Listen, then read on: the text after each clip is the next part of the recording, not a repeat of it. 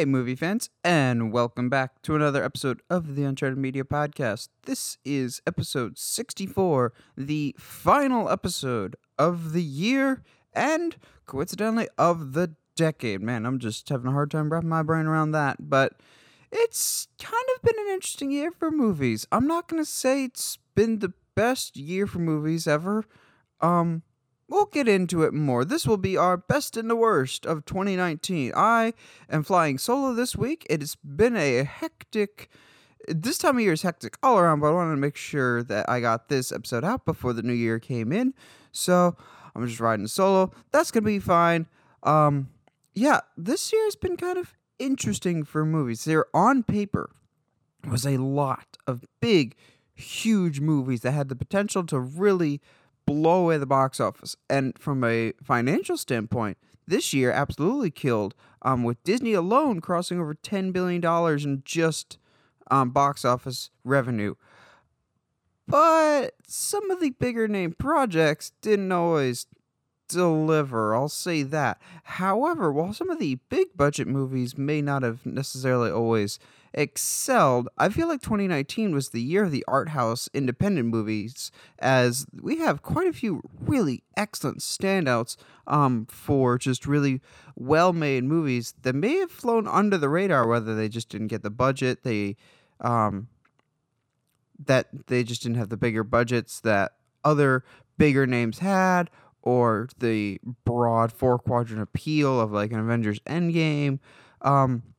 There's a lot of good, quiet hits out there, as well as some big, bombastic movies. But we'll cover it all this week. But off the top, I wanted to talk about something. So at the beginning of this year, everyone always sets their New Year's resolutions. I went with an odd one of I wanted to see 50 movies that I had never seen before. So not necessarily movies in the theater, just movies that I had not seen before. So movies in the theater count, as well as movies that you could watch at home. So my goal was 50.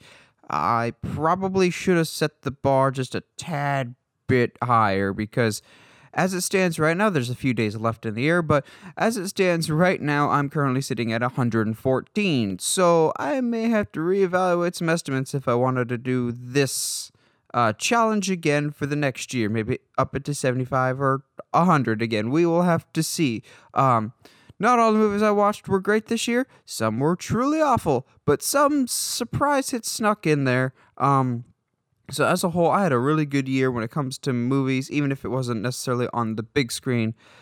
So what we're going to do is we're going to talk about different categories. I have best movies, worst movies, best moments, most disappointing movies, some underrated movies, and then some MVPs. So we're going to start off with the underrated movies. So yes, we have the big, huge, epic movies that came out this year, but we also have a lot of smaller movies that may have flown under your radar. So one that started really early in the year, I believe this came out in either January or February, that it was one of my favorite movies of the year when it came out at the beginning of the year, and still really holds up towards the tail end of the year, that I feel like didn't really get the credit it deserved, was WWE Studios is Fighting With My Family. Yet WWE Studios is not normally the herald of excellent entertainment, both in-ring and theatrically lately. Their movies are normally pretty terrible. And a lot of the marketing for Fighting With My Family wasn't necessarily great. So I went in with some apprehension, but I was like, I'm interested enough. It's produced by The Rock, directed by Stephen Merchant. I'll give it a shot. And I was really pleasantly surprised, and it continued to be, as the year progressed, one of the most underrated movies that I saw. It was just a really enjoyable time. So Fighting With My Family essentially is the story, the real life story of former WWE wrestler Paige, who comes from a wrestling family in England. But the thing is, WWE really doesn't hire people from England that often, and also it's incredibly hard to get signed by the WWE because both her and her brother are trying out for it, which, spoiler alert, she gets in, but he doesn't. So that kind of creates this whole new family dynamic. The comedy really works. The comedy of fish out of water, trying to get acclimated to a new situation that just happens to be professional wrestling. But that's the beauty of the movie, is I don't think you necessarily have to be a professional wrestling fan to appreciate a lot of the humor. The characters are really great. Florence Pugh, who we'll talk about more later, absolutely carries the film as Paige. My only real nitpicks about the movie come more from my wrestling fandom side of just nitpicking certain things, of just like knowing the situation around when Paige debuted, or just like that's not how events unfolded, or like certain graphics or videos are just like that's graphics from current era WWE that she debuted like 5 years ago. Just super semantics.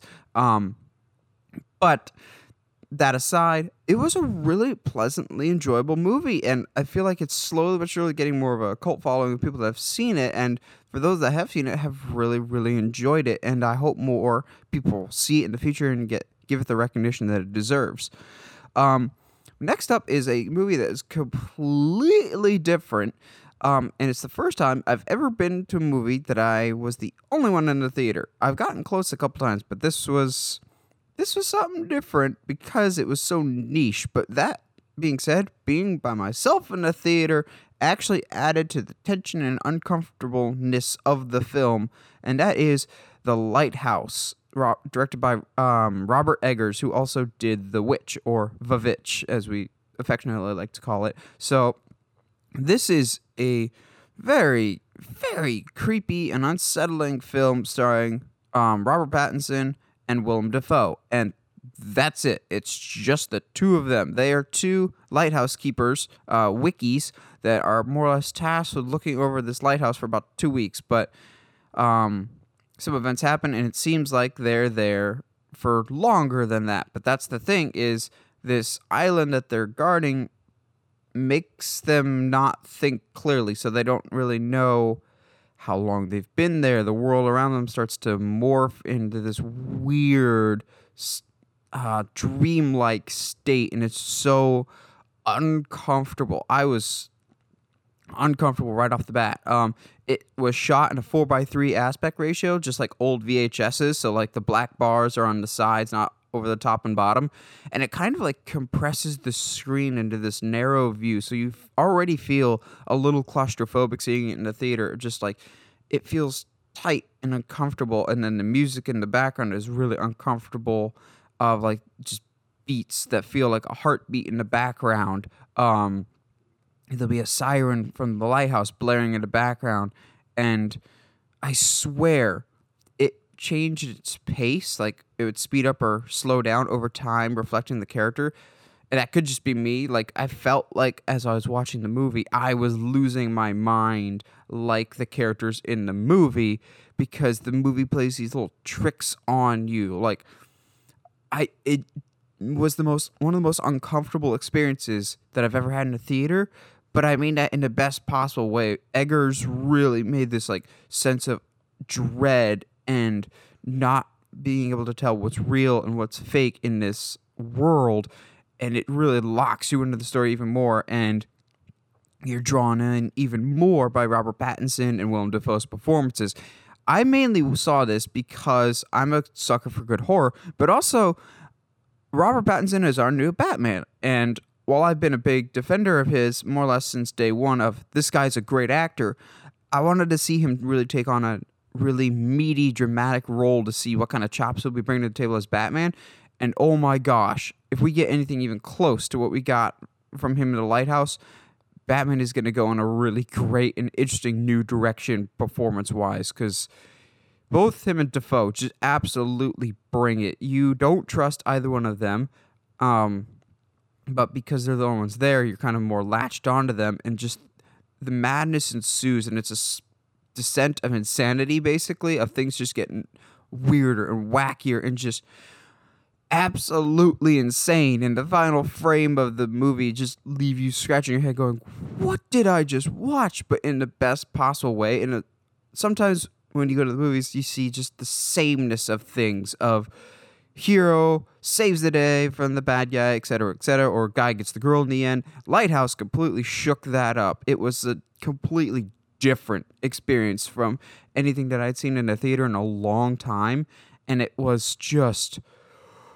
I don't know what to make of it, and I don't think watching it at home will really do it justice. That being said, I'm good not seeing it again for a while, and that's not because it's a bad movie. I really think it's supremely underrated, and it was excellent, but it made me so uncomfortable. I'm just like, I'm good for a little bit. I don't need to see this again. It's not excessively violent or anything. It's just, it crawls under your skin, and it stays there for the rest of the runtime. I'm just like, okay, can we speed this up so I can get out of here? Because this is really making me uneasy. Now, flipping back to more the lighthearted, I have one that a lot of people did not like this one. The critics really bashed this one, but I don't quite get it because to me, it proved more of what I already knew, which is Dave Bautista is quite a funny guy, and we need to give him more comedic roles, and that's Stuber. I did not go into Stuber with really high expectations, not low expectations, but I was just kind of expecting a run-of-the-mill comedy.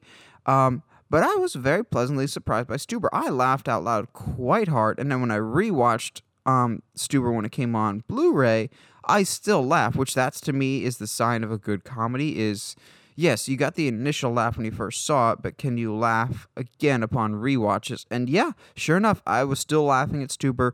There's quite a few really good laughs. Kumail Nanjiani and Dave Bautista had fantastic chemistry. It was very entertaining. I will highly recommend it as one of the more undersung comedies of the year. I know a lot of people, it's not for everybody, but I really, really enjoyed it. I know some people weren't too ecstatic with the film, and the humor may not be for everybody, but I quite enjoyed Stuber, and I would like to see more of Dave Bautista in comedic roles, or just more roles in general, because I think he's a phenomenal actor. So, next up is one Shia LaBeouf. So, if you haven't been paying attention, and it's super easy to miss because he's been sticking to more quiet, low-budget stuff, Shia LaBeouf has secretly been putting in some excellent work over the past few years, and 2019 is no different, as he had not one, but two extremely underrated movies that I feel like we need to bring more attention to. Honey Boy, but more importantly, Peanut Butter Falcon. I'll talk about Honey Boy first. So Honey Boy is essentially a movie written by Shia LaBeouf about his own upbringing, more or less.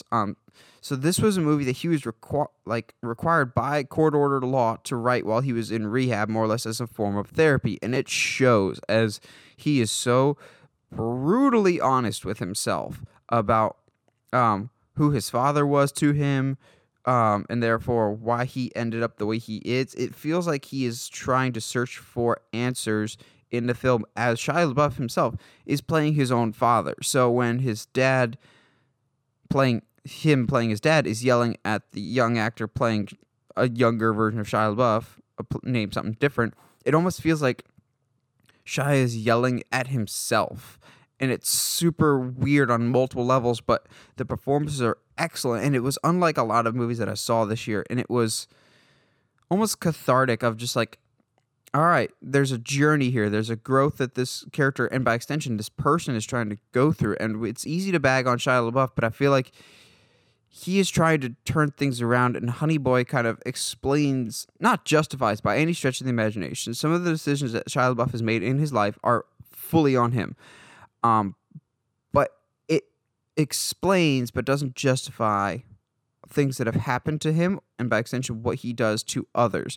I was very pleasantly surprised by Honey Boy when I finally was able to track it down. It's extremely hard to find, but it was really, really well done. In all honesty, I could see Shia LaBeouf possibly getting a nomination for his work as his father in Honey Boy. It was really, really good. That was more of the dramatic, and then for the flip side of it, the dramatic but yet comedic, his role in Peanut Butter Falcon, which was outstanding. So I saw the trailer for Peanut Butter Falcon more or less by accident. It was just kind of in a YouTube recommendation. I was just like, Peanut Butter Falcon, that's a weird name for a movie, and I clicked it, and after about 2.5 minutes, I was just like, yep, I'm gonna need to see this movie. This seems like the most charming movie of the year, and sure enough, it's the most charming movie of the year.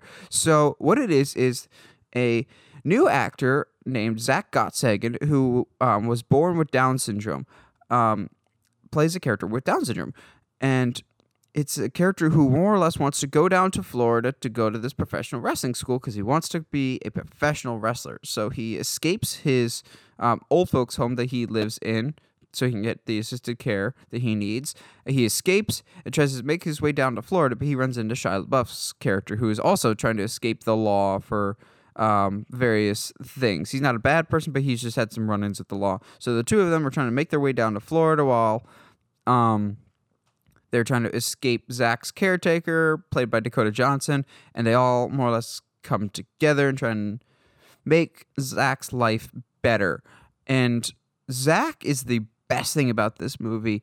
So the story with Peanut Butter Falcon was these filmmakers met Zach at a camp, and he asked if he could be in a movie, and they're like, well, there's not a whole lot of actors with Down syndrome that are in movies, and that just didn't really click for him. And he's right, it just doesn't really make sense. They're people too. And so they're just like, you know what? We're going to make a movie, and we're going to have you as the star. And their work paid off because Zach just seems to be a natural on the screen. He's just his charming personality. You feel for this kid almost right off the bat, and you're just like, yeah, we want to help you. We want you to be a wrestler too. He's charming. He's endearing. Like the best line from the whole movie is just like Shia LaBeouf talking to him. He's just like, I'm in charge. Rule number 1, you do what I say. 2, you keep up. All right. So he starts walking away. What's rule number 1? Party. No, not party. They just have this fun chemistry. Zach's heart is made of gold, and Shia LaBeouf his character grows as a result of it. Since it came out before Honey Boy, it was the role that started to shift my opinion of Shia LaBeouf as an actor. I always really liked him as an actor, but I saw something different in him in this performance. I was just like, that was really, really good. He was really trying for this. It was a very pleasantly, surprisingly good movie that actually has definitely picked up some steam and some traction with fans. Actually did pretty well at the box office, but didn't get as much at the box office as I feel like it deserves. And Peanut Butter Falcon is one of the most charming and endearing movies that you will see all of 2019. So last but not least for underrated movies, this year, how do I put this? Horror movies sucked in 2019, in all honesty. Yes, you had movies like Midsommar, which was just weird. Ari Aster's kind of an interesting director as it stands already. But horror wasn't particularly strong. You had some really weak entries like Annabelle Comes Home or Curse of La Llorona. But we had one that I had heard good things about, and I saw rather recently on Blu-ray. But that is Scary Stories to Tell in the Dark. I really, really like this movie. So, Scary Stories to Tell in the Dark is absolutely based on those children's books that I definitely read and reread those a lot as a kid, and that was even before I was into horror, but I was just into reading. So I read those a lot, and I always remember what those books are most known for is their absolutely horrifying artwork of just the black and white images that were in those books really translate well into this story. So basically, it's these kids that find this book that brings stories that are in the book to life. So basically, the stories that you've read in Scary Stories Scary Stories to Tell in the Dark come to life surrounding one overarching narrative. It's not like Trick or Treat, though, where it's 5 separate stories that are interwoven. It's one narrative with kind of like side missions that add to the main story, to go into video game terminology. But it was surprisingly effective and also at times pretty scary for a quote-unquote kids movie. It was a happy medium. I described it as a happy medium of a mixture of It, Goosebumps, and Trick or Treat. There's definitely some good scares in there mixed with some interwoven narratives, but still focused around kids. So it's not as intense as It, but it's not as lighthearted as Goosebumps. It's in the middle, as there's definitely some scares, and I'll talk about one of those later in the best moments of the year. But it was surprisingly good. Great characters, surprisingly good young actors that I wasn't really familiar with, but I'll be, as Palpatine said, be watching their careers with great interest, because they did a quite a good job. With some great scares, excellent movie music. It just felt like a classic Halloween movie in the vein of like a Monster House. Of I could see myself making this a tradition every year to watch around Halloween time because it was just a fun Halloween related movie. So, as much as those are some great underrated movies, we got to talk about some of the disappointments because unfortunately in 2019 there's quite a few high profile movies that on paper should have been great, but for one reason or another, at least to me, were not. Now, by no means are these the worst movies of the year. We'll talk about that in a little bit, but these are movies that I had high hopes for, but for one reason or another, I just didn't think they delivered on. So first up is one that is really hard for me to talk about because my expectations are so high because I had previous love and connection to the first one in this series, and that is the Lego Movie 2. I absolutely adore the first Lego Movie. I have very fond memories of seeing it in the theater with Heather. She called dibs on taking me to see it, and I was kind of on the fence, just like, it's a Lego movie. The trailers didn't seem that great, but also, how do you make a movie about Legos? And we both ended up loving the Lego Movie to the point that I saw it like 3 or 4 times in theaters. It was great. I kept dragging more and more people to see it. And then they followed up with the great Lego Batman movie, which I put that on par with the Lego Movie. I really, really enjoyed the Lego Batman movie. And then while I own Lego Ninjago, I have not seen it, but I heard that was quite good, just not as good as the other two. So my expectations were pretty high for Lego Movie 2. I was expecting the line to keep going of, all right, these are pretty good movies. Unfortunately, that wasn't the case. I don't think I laughed at all in Lego Movie 2. Something about it, just the charm was missing. Whether it was the lackluster plot, it felt like there was a lack of heart. Like Lego Movie 1 and even Lego Batman had this heart to it around all the goofiness and wackiness. This just felt stale, for lack of a better term. Nothing really clicked with me with it. Whether it was the new characters that just didn't really do it, or it was jokes that we'd already seen at this point. It just lacked the imagination and the creativity of the first one. Is it a bad movie? No, I'm sure there's lots of kids out there that will like it. It's a fine, safe movie, but as a continuation of the legacy that the Lego Movie and Lego Batman set up, I was really disappointed. I was expecting better. There was a lot of possibilities out there. It just wasn't nearly as interesting or as engaging as that first Lego Movie, and I was really disappointed by that. Another one that I really had a strong connection to the first one, so I had high hopes for the second one because it was actually by the same exact director, was Happy Death Day 2 You, or just Happy Death Day 2. I thoroughly enjoy the first Happy Death Day. So Happy Death Day is essentially Groundhog's Day meets Friday the 13th. Of a girl keeps dying by a killer and she has to figure out who the killer is again and again and again. Unfortunately, as much cool stuff was set up in the trailers and even in early on in the film, it really doesn't deliver on that fact. It's a lot of, again, like Lego Movie 2, staleness. Like, the emotion isn't there. The heart just wasn't there compared to the first time around. And there's some interesting ideas that are set up that are just really not delivered on. There's, if I remember correctly, without going into details, there's something that happens at the very beginning that kind of implies some like big thing with time travel of like, oh, that would be really cool if like if this, that, or the other thing. But the thing that happens in the opening scene is not connected at all to the rest of the movie. It doesn't tie back in. It almost felt like it was part of the plot for the third movie that will never happen now because the second one didn't do well. It was weird. It was disjointed. The logic didn't make sense. Unlike the first one, it was stuck to the rules pretty plainly and simply, whereas this one over-explained and under-explained at the same time. It made it really, really complicated that just it wasn't nearly there like the first one was, which disappointed me because the first Happy Death Day was a breath of fresh air of this was really charming and entertaining. Jessica Rothe was a great lead. The premise was interesting. The humor was there. And unfortunately, Jessica Rothe was still a great lead, but just this time not nearly as good of a movie, and that was so disappointing.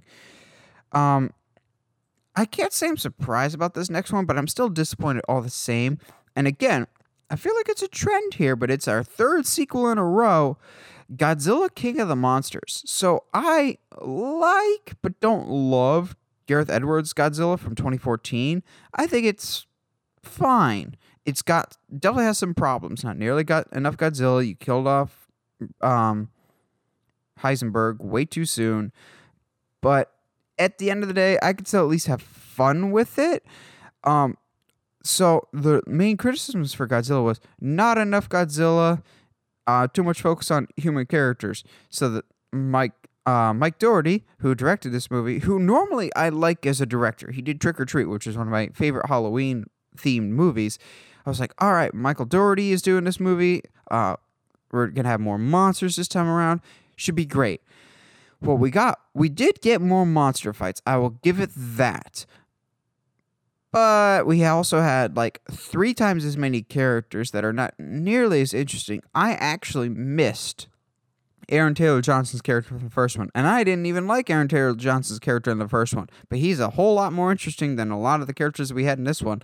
I honestly don't even remember the characters' names. I just remember the actors' names, like that guy from Friday Night Lights, or Eleven from Stranger Things, or Vera from Amiga, or that angry guy from Game of Thrones. I don't remember characters' names. I just remember their presence there, and we still continue to focus on the human characters instead of Godzilla. I know a lot of people that are like classic Godzilla fans like it, and that's awesome. The Godzilla fights were great.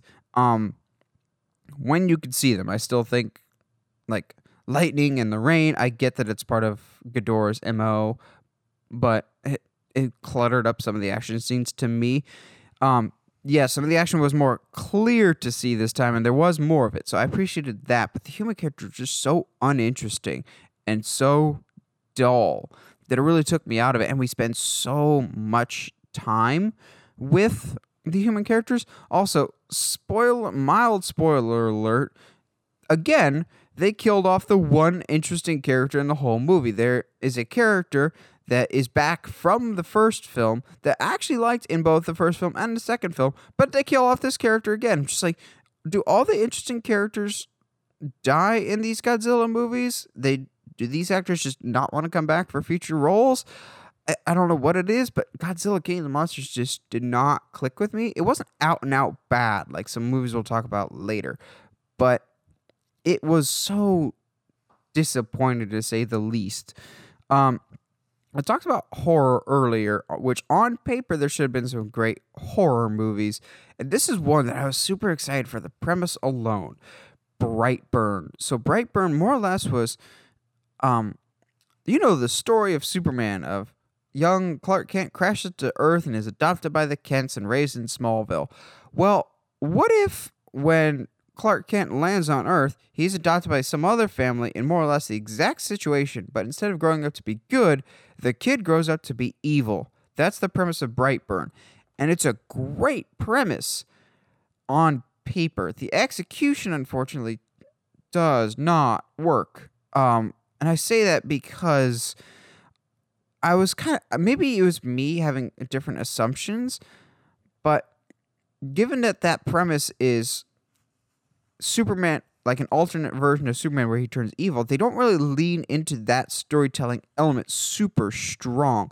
There's like hints of this could be a metaphor for Superman, but then they drop it really quick. It's almost like they're afraid of like, okay, how far can we push this before we get hit with a copyright claim? And we have to change things up. But also, maybe this is just me assuming things. I kind of assumed that when this kid turns evil, it would be like a gradual turn to evil, like a heel turn in wrestling.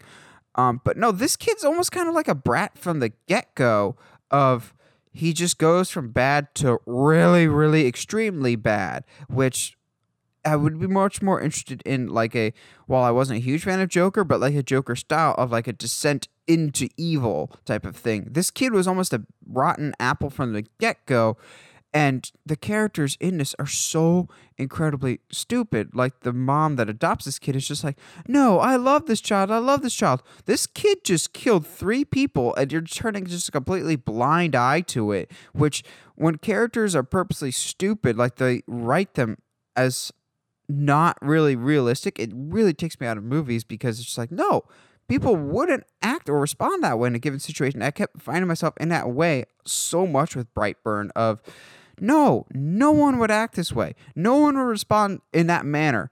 But whatever. Okay, sure. Sure. Some of the deaths in a horror movie, you want in a good horror movie there to be at least some gratifying kills.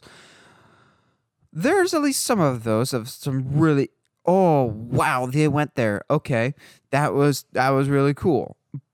But when you have a name like James Gunn attached to it, he didn't direct it, but he was producer on it. You expect better, and it really just wasn't. So last up for most disappointing movies, I have one that not a lot of people are going to care about because it really flew under the radar, and now it's extremely hard to find, even more so. Is a movie called The Dead Don't Die. This is only on my list mainly because when I saw the trailers, I busted a gut laughing so hard. It sounded like a new-ish version of The Walking Dead meets Zombieland, almost. So basically, it's this quiet town, and all of a sudden, zombies come back to life. And whatever the zombies were doing while they were alive, they go back to doing as zombies. And the trailer just seemed really, really funny. It had an all-star cast of Adam Driver, Bill Murray, Selena Gomez, with Tilda Swinton, a lot of really big name people. And I watched it, and I was expecting something different, but it really was not nearly as funny as I was hoping or expecting it to be.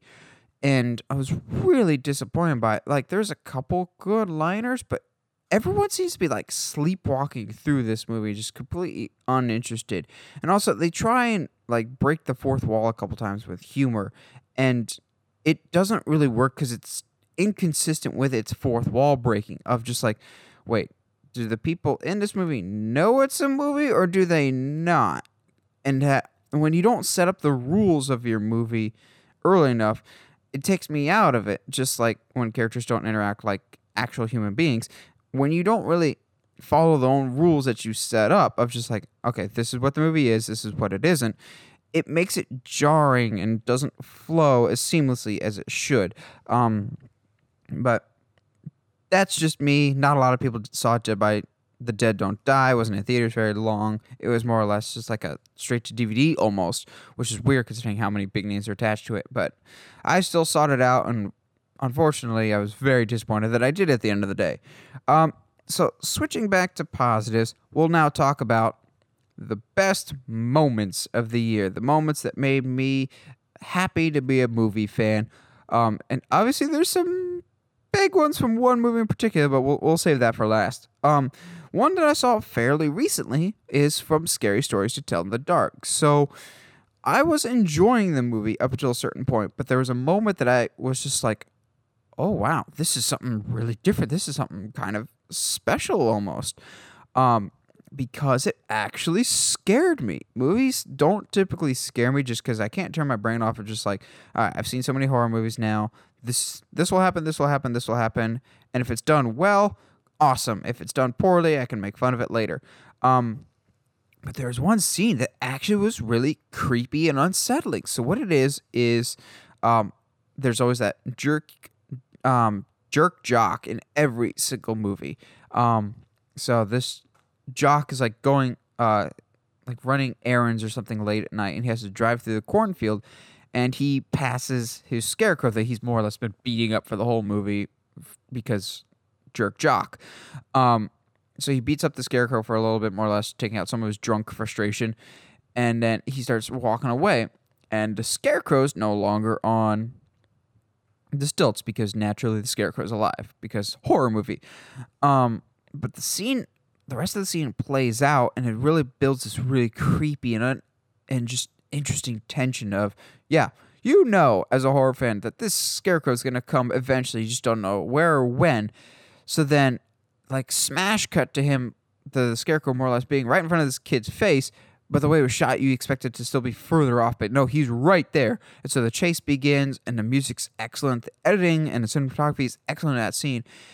But it doesn't take a turn that I thought. I thought it would just be like a quick slasher of, all right, scarecrow kills the kid, end of story. No, so the kid tries to stab the scarecrow with the scarecrow's own pitchfork to scare it off. Okay, sure. Kid's at least defending himself. Scarecrow picks up the pitchfork from inside himself, takes it out, stabs the kid with it. It's just like, all right, that's got to be the end of the scene. No, the kid walks away just fine, actually. So I was like, wait, that's a weird way to do the scene. But as the kid's running away, from where he got stabbed, spoiler alert, because this is a really cool scene, all this, from where he got stabbed, all this hay starts coming out of him. Like, instead of blood coming out of him, it's hay. So he's like trying to rip the hay out of him. It's just like, what's going on? And more hay's coming out, not just from the stab wounds, but from him himself. He's becoming a living scarecrow. And it's like a slow process of a human slowly turning into a scarecrow. It doesn't sound scary, but having like hay protrude out of his face, out of his stomach, out of his appendages actually made me unnerved and creeped out. I was like, then they cut to some other scene, and I'm just sitting there for the next couple minutes going, what just happened? Holy crap, I was not expecting the movie to get that intense.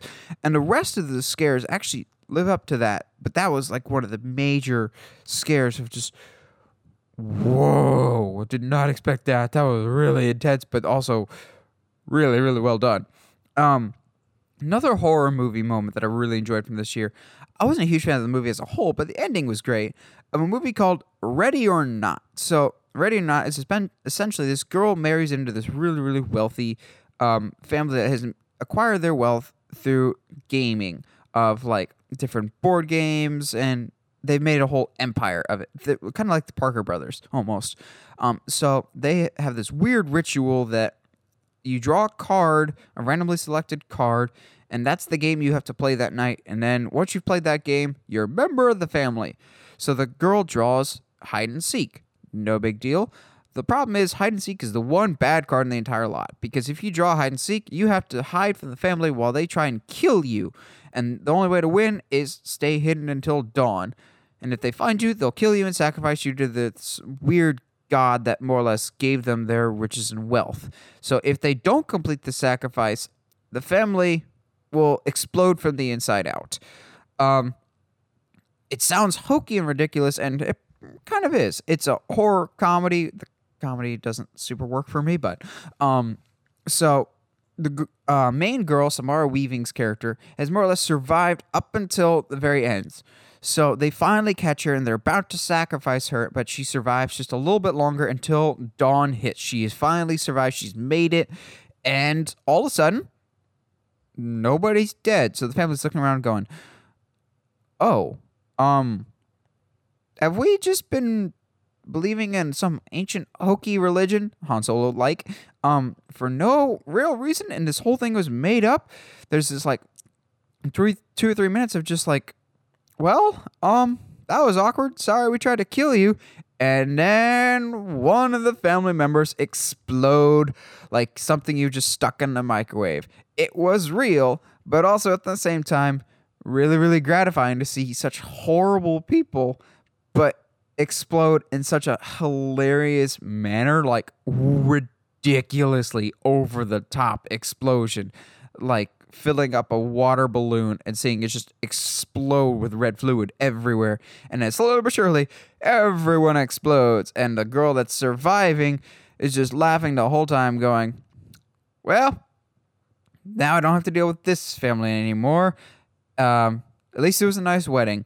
So it's over the top, ridiculous. The movie, I wasn't a huge fan of the movie, but the ending was at least entertainingly, hilariously over the top. And it was just nuts.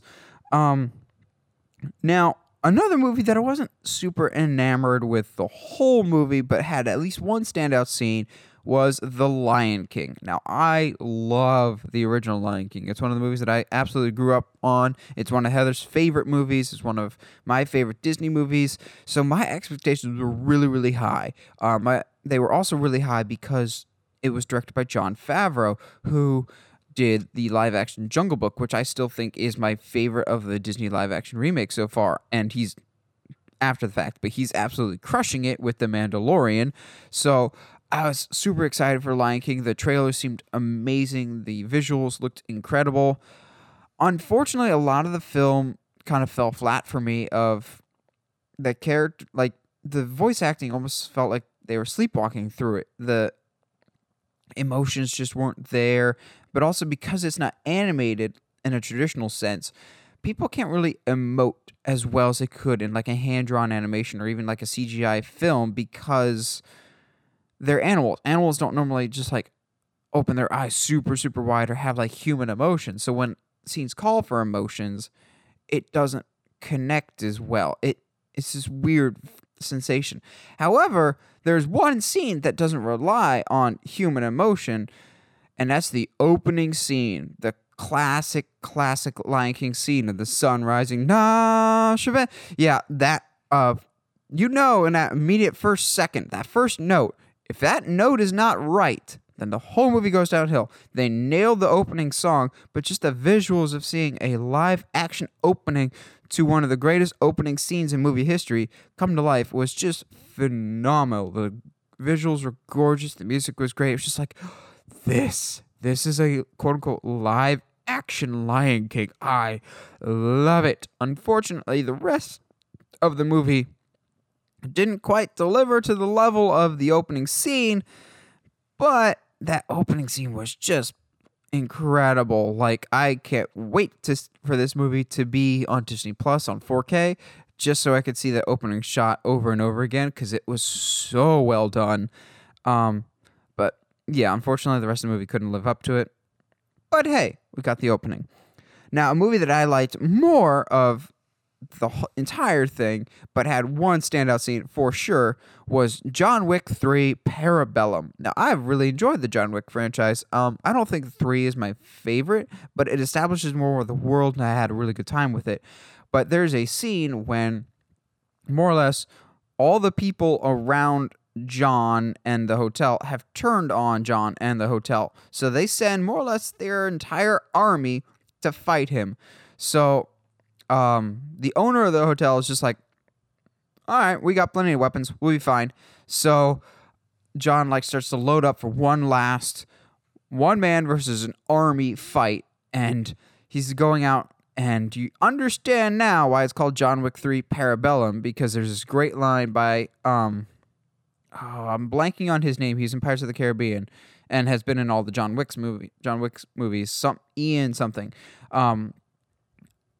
Something like, if you want peace, parabellum, which means prepare for war. And the following scene and scenes is just utter chaos and, for lack of a better term, war. Because up until this point, most of the time, John Wick has been fighting either hand to hand or with handguns or knives to show his prowess. This one, he has to rely on heavy duty weapons. So it was kind of cool to see. For most of the John Wick movies, if he'll shoot a bad guy, they'll go down, or a headshot, they'll go down.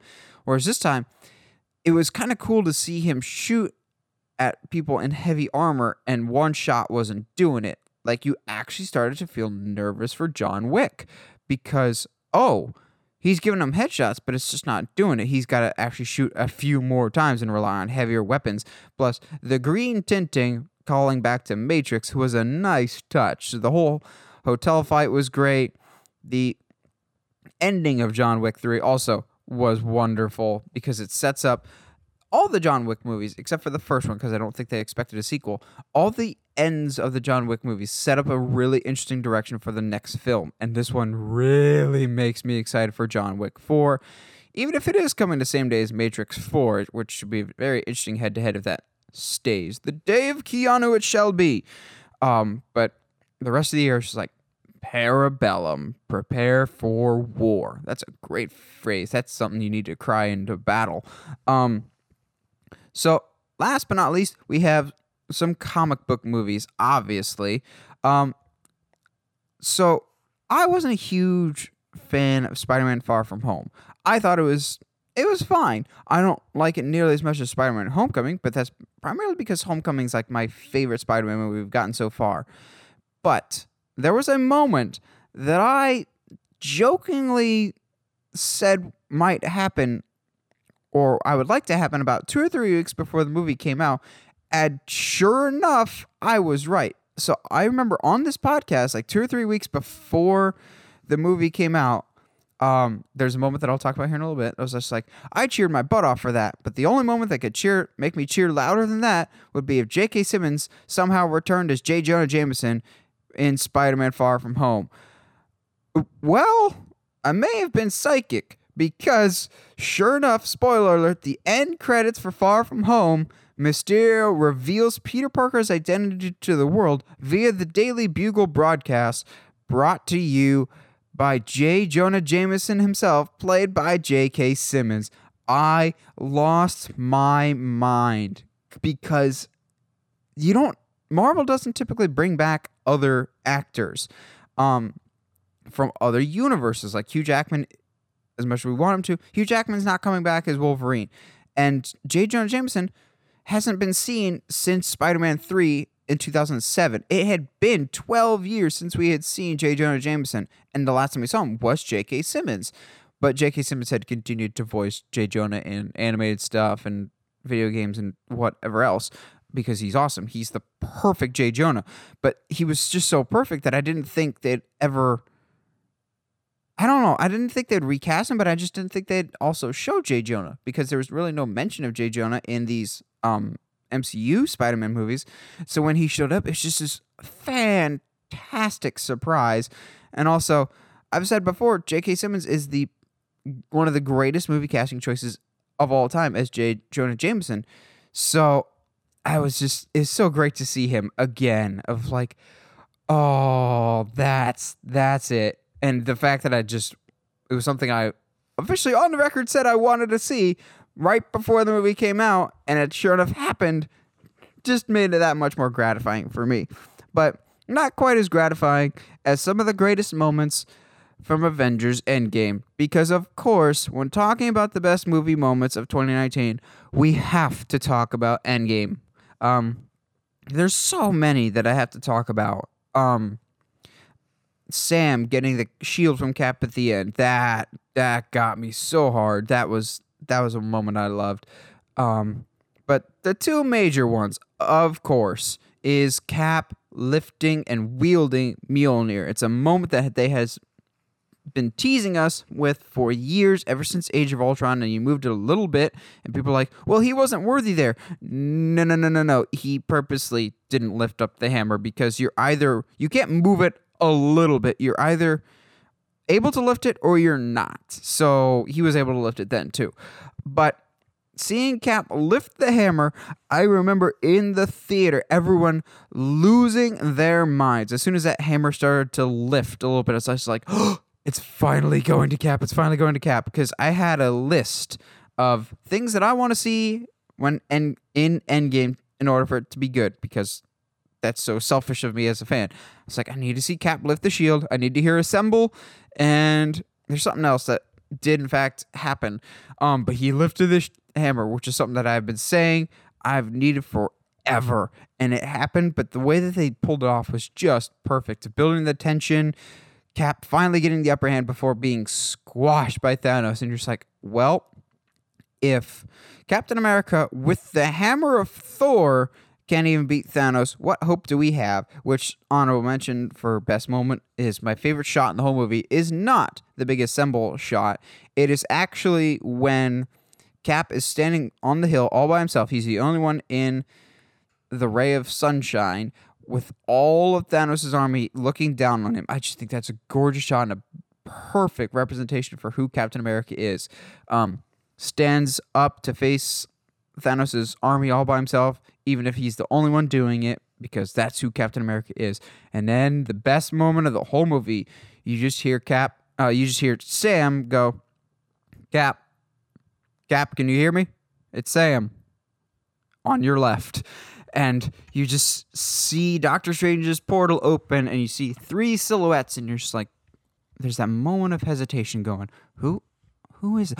That's Black Panther! Black Panther's alive! Because when Sam called over the headset, I was just like, wait, that's Sam's voice. But I wasn't thinking at the moment. I was just like, Sam was one of the ones that was dusted. Oh yeah, Black Panther was one of the ones that, they're all back, they're alive. And you see Falcon fly through on his left this time, and all the portals open up, and Alan Silvestri's music is just picture perfect. Everyone coming in for reinforcements, whether it's the Guardians of the Galaxy, Spider-Man coming back, which got a huge pop from my audience, which that whole, basically, from Black Panther coming through to basically Thanos being snapped, was not quiet. The whole theater cheered and screamed. I may or may not have lost my voice. It was just one of the coolest theater experiences I have ever had, of seeing wave after wave of everyone coming back, but everyone in the theater being invested in these characters that they've been watching for close to a decade, cheering and celebrating the return of, almost at this point, old friends. Everyone coming back to kick the bad guys' butt one last time, and everyone was getting super excited. And I remember trying to quiet the people around me, because I know they're zooming in on the shot, and Cap's like, Avengers! And everyone's still cheering. I'm just like, are they going to be quiet? Is he finally going to say it? Assemble. And everyone burst into one of the loudest cheers I have ever heard in a theater, except for maybe when Cap lifted the hammer. It was a madhouse. That is a theater-going experience at its best. It was just amazing. I wish he would have screamed it while lifting the hammer, but if he did that, I guess that more or less would have made the scene all about him, which isn't what Cap does. And it was seeing all of them charge into battle. It was the best moment of 2019, and it's not a theater moment that's going to be topped anytime soon. It was just, yeah. So that'll transition us. I'll go MVPs, then worst movies, and we'll finish with the best movies. So MVPs, I've got 2. I've got one that's more understated, of honorable mention MVP, because they were quietly going under the radar but having a really, really good year, and they're one that you guys should really be keeping an eye out for going forward. And that's Florence Pugh, as she had 2 really good performances. One movie that I liked, one movie that I was kind of about. She was Paige in Fighting With My Family, as I talked about earlier, but she was also in a movie called Midsommar, which is a really, really, really, really weird, bizarre horror movie that I saw that was very interesting, to say the least. But her performance in both of those were excellent. She's had a really, really good year. But I also say keep an eye on her, because she's playing quote-unquote Black Widow's sister. I don't know if she'll be like sister. She's playing Black Widow's sister in the upcoming Black Widow movie, and I think that's going to be her really big breakout role for the mainstream audience. She's also, I believe, in Little Women, which supposedly is getting really, really good reviews. Florence Pugh has had a really good year, but not quite as good of a year as our main MVP, the extraordinary, the breathtaking himself. Whoa. Keanu Reeves. 2019 has been the year of the Keanu-sance. The revival of Keanu Reeves has reached its apex in 2019, as he's been in several high-profile roles. We had talked about John Wick 3, but also as one of the standout new characters of Toy Story 4, Duke Kaboom, Canada's greatest stuntman, but also getting a hilarious over-the-top cameo role in the Netflix comedy Always Be My Maybe. Stole headlines at E3 with his Cyberpunk 2077, I believe that's the name, his upcoming role in that, all the memes that he's been in. 2019 was really Keanu's year in terms of how much stuff that he was in, but also how much quality stuff he was in, and that will, I'm sure, continue next year with Bill and Ted's. Fingers crossed that'll be great. It seems like Keanu has found new life in the mainstream. I'm happy for him. He seems like a good dude who may not always be the best actor, but he seems to be finding his niche of what he's really, really good at. He's a smart guy, seems like a really cool guy, so I'm happy to give the MVP of 2019 to Keanu Reeves. Now, we got to finish with some negatives before we bounce back with some positives. Worst movies of the year. Thankfully, I only have two because, by and large, this movie year has not been awful, but it's just kind of been That's why there's more disappointing than out-and-out bads. But there's two awful movies this year. First of all, Men in Black International. I almost put this on the most disappointing list because I did have very high hopes for this movie. But I'll put it on the worst just because of how boring, unoriginal, utterly forgetful this movie is. Chris Hemsworth and Tessa Thompson have phenomenal chemistry. We saw that in Thor Ragnarok. They tried their best in this movie, but they were given absolutely nothing to work with. And also, if I can guess your movie's plot twist by your very first teaser trailer that comes out months before your movie, you done goofed, Sony. I guessed your plot twist a mile away of who was the mole in MIB.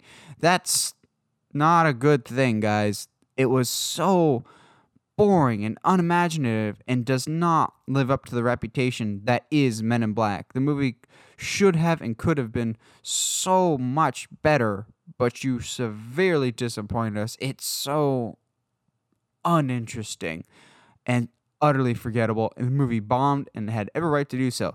But it is not the biggest movie flop of the year in terms of box office or creative vision. That movie solely goes to David Arbor's Hellboy.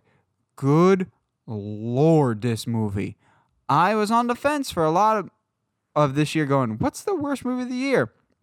Then I saw Hellboy, and it made it obvious what the worst movie of the year is. Oh my gosh, it has been a long time since I've actually turned a movie off before finishing. Normally I can tough it out, but Hellboy, oh my goodness. I remember texting Josh, who was a big proponent of this movie for a long time, going, Hellboy's going to be great. And I was always a little bit more apprehensive. I actually said that this movie would flop, but I didn't think it'd be this bad. I texted him because he had already seen it. He's just like, dude, I didn't finish it. It is so bad. The writing is so bad. The CGI, just atrocious. It's been a while since I've seen CGI this bad. The action, uninspiring. It is truly horrendous. It's been so bad since I've seen a movie with such dullness, lifelessness, uninteresting aspects to it. I've bounced around the movie. I was just like, okay, maybe if we fast forward to after watching about half of it, skipped about 20 minutes, maybe if we get to the end, it'll be more exciting. Nope, it's bad there too. I'm just like, wait, what is going on? Can we get Ron Perlman and Guillermo del Toro back, please? Please? And this movie proved that no one wanted this movie because it flopped harder than any other comic book movie has ever flopped at the box office in history. It was just abysmal. And I got this on Redbox, and I still wanted my money back. This was so egregiously bad. So we will finish on some positives, however, and I'll go over my top 5 best movies of the year. The movies that I walked away with the most happy and enjoyed the most in 2019. So number 5, I will say Shazam. I had very high expectations for Shazam. I liked the casting of Zachary Levi as Shazam. I really enjoyed the trailers that I saw so far. And sure enough, the movie absolutely delivered. I loved Shazam. I loved the message. It was a family movie at its core, which I really, really enjoyed. Not in the sense that the whole family could watch it, which they probably could, but in the sense of it's a movie about a family. And when the family unit comes together at the end, it just made me so happy, even if they cut off Superman's head. But that's a whole argument for another day. I loved the humor, the charm, the characters of Shazam. It was simple, it was essentially big with superpowers. It was simple in its storytelling, but still very, very effective. If you feel the emotional story beats, but that gets you more invested in the action later, and you like the characters of both Billy Batson, and then when he becomes Shazam, you like Freddy, you like Darla, you like them all. They're really, really well done. Director David F. Sandberg, who I already was a fan of him from some of his horror work, like Lights Out. He's got a really, really cool story coming up from making YouTube short films to Shazam eventually. I've always liked him, but this made me like him even more and more excited for Shazam 2 now. I really was blown away by Shazam. Shazam was the magic word in 2019 for me. Next up, we've got Toy Story 4. Now, I thought Toy Story 3 wrapped up perfectly. That's more or less just a unanimous statement across the board is Toy Story 3 was the perfect ending for Toy Story. We didn't need a 4. Well, we got one, and I'll never complain about getting more Toy Stories because, as I'm sure all of you know by now, Toy Story holds a very special place in my heart, and I will always support Toy Story. So I was apprehensive about Toy Story 4, but optimistic at the same time, even if it took forever for this movie to be made. And at the end of the day, I absolutely love Toy Story 4. Toy Story 3, yes, it is the end of the main Toy Story stories, but Toy Story 4 kind of feels like at the end of Harry Potter and Deathly Hallows, that 19 years later piece of what happens after. It's kind of like the epilogue, like the wrapping everything up story. And I've really, really liked that a lot. Some of the new characters like Duke Kaboom, Ducky and Bunny were really, really great. I enjoyed them. I look forward to seeing more with them in future things, I hope. I just really, really enjoyed Toy Story 4. Maybe it was just like that comfort food type feeling of coming back to something familial and just something I know like the back of my own hand. Of when they show the clouds and they play the Toy Story music at the beginning, I was just like, this is my special place. And the end, saying spoiler alert if you didn't already know for somehow,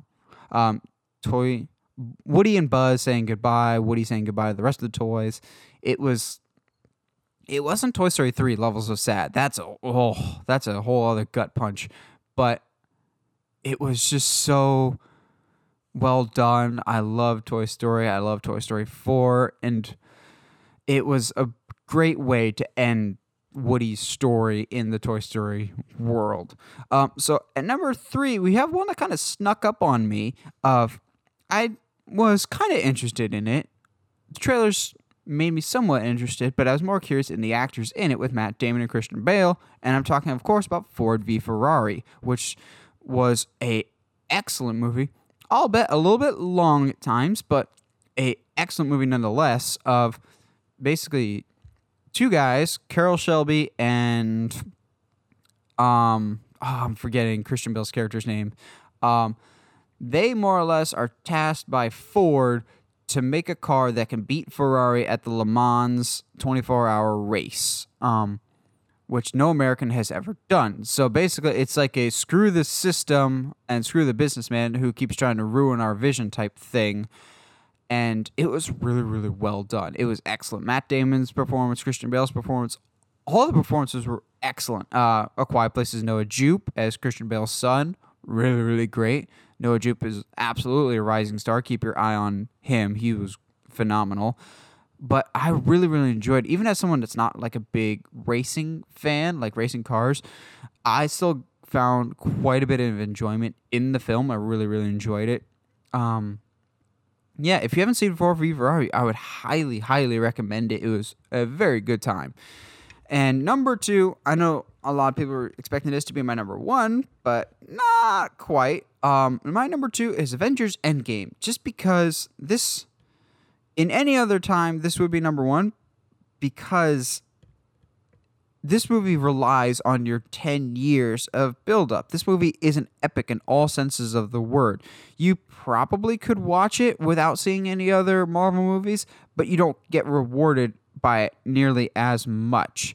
So, like, as a film, it's just kind of okay. But as an event, it is truly something special. That last hour is one of the best hours of film that I have ever seen, just in terms of its epic scope. But in terms of an actual story, it's just kind of, it's good. It's a good chapter in an overall Marvel story that's been told. It's it's an epic more so. It's an epic event more so than an individual movie. That's why it's number 2 and a very close number 2 at that. But as movies go, in terms of what I enjoy, just pick it out of a lineup. This is an individual standalone movie. My number 1 movie of the year, Rian Johnson's Knives Out. I like but don't love Last Jedi. This movie is slowly but surely making me a Rian Johnson fan. Knives Out is incredible. So Knives Out is a murder mystery about a famed horror author or mystery author that is mysteriously found dead in his home. And now Benoit Blanc, played by Daniel Craig, has to solve the case of what happened, who killed Arlen, and why. And all of his family is there for the funeral, so they're all suspects. It's like good old-fashioned murder mystery in a vein of Clue or Murder on the Orient Express, except this time it's good. And oh my gosh, the cast is absolutely stacked. So I already said Daniel Craig, but you have Christopher Plummer, Chris Evans, Ana de Armas, Jamie Lee Curtis, Catherine Langford, Christopher Guest, not Christopher Guest, Don Johnson. There we go. I was thinking because Don Johnson's character is married to Jamie Lee Curtis. In reality, Christopher Guest is married to Jamie Lee Curtis, but weird side tangent. So many famous people, and it was so well done. It was one of those, as we're watching it, Heather and I saw it in theaters, we kept leaning over to each other, just like, I think it's this. I think it's this. Oh, wait, no, then that means this and this and this. Like, we were trying to play detective along with the movie. A movie gives you just enough clues that you're following. It's like pulling on a string. It's like you keep trying to unravel something while you're watching it, but at no point do you get ahead of it, really. The movie stays one step ahead of you, and it gives you kind of like these false clues that you're just like, that's got to be something that pays off later. And it doesn't. It's a misdirect, but not like a lying to you. It's just like a magic trick of trying to deceive you where it's somewhere else so that you're still surprised at the end by the reveal. And it was a well-crafted mystery, and I love a good mystery. The performances, there's not a single weak link here. Daniel Craig is having the time of his life as Benoit Blanc, the detective. I've not seen him have so much fun in a role in years. Like, he's been phoning it in as Bond, but he's having so much fun as this detective. If you do not know the name Ana de Armas, who plays Marta, the maid in this movie, you will soon. She was phenomenal in this. She's the next Bond girl, speaking of Daniel Craig. She was great. Jamie Lee Curtis was great. Chris Evans, in his first major post-Endgame role, was absolutely phenomenal. He's a completely different character than Captain America, but an interesting character nonetheless. He's spreading his wings as an actor, getting out of the Captain America bubble. I liked his character quite a bit. I love Knives Out. I cannot sing its praises enough. I cannot recommend it enough. See Knives Out. It's a great time. Well, what do you guys think are some of the best and the worst of 2019? I love hearing from you guys. Let me know in the comments below. And as always, if you like what you hear and you want to hear more, subscribe to the channel on whatever audio platform you're listening to us on, whether that's iTunes, Spotify, Google Podcasts, or YouTube. And if you haven't already, subscribe to us on the main YouTube channel at Uncharted Media. And as always, stay sharp, movie guys and gals.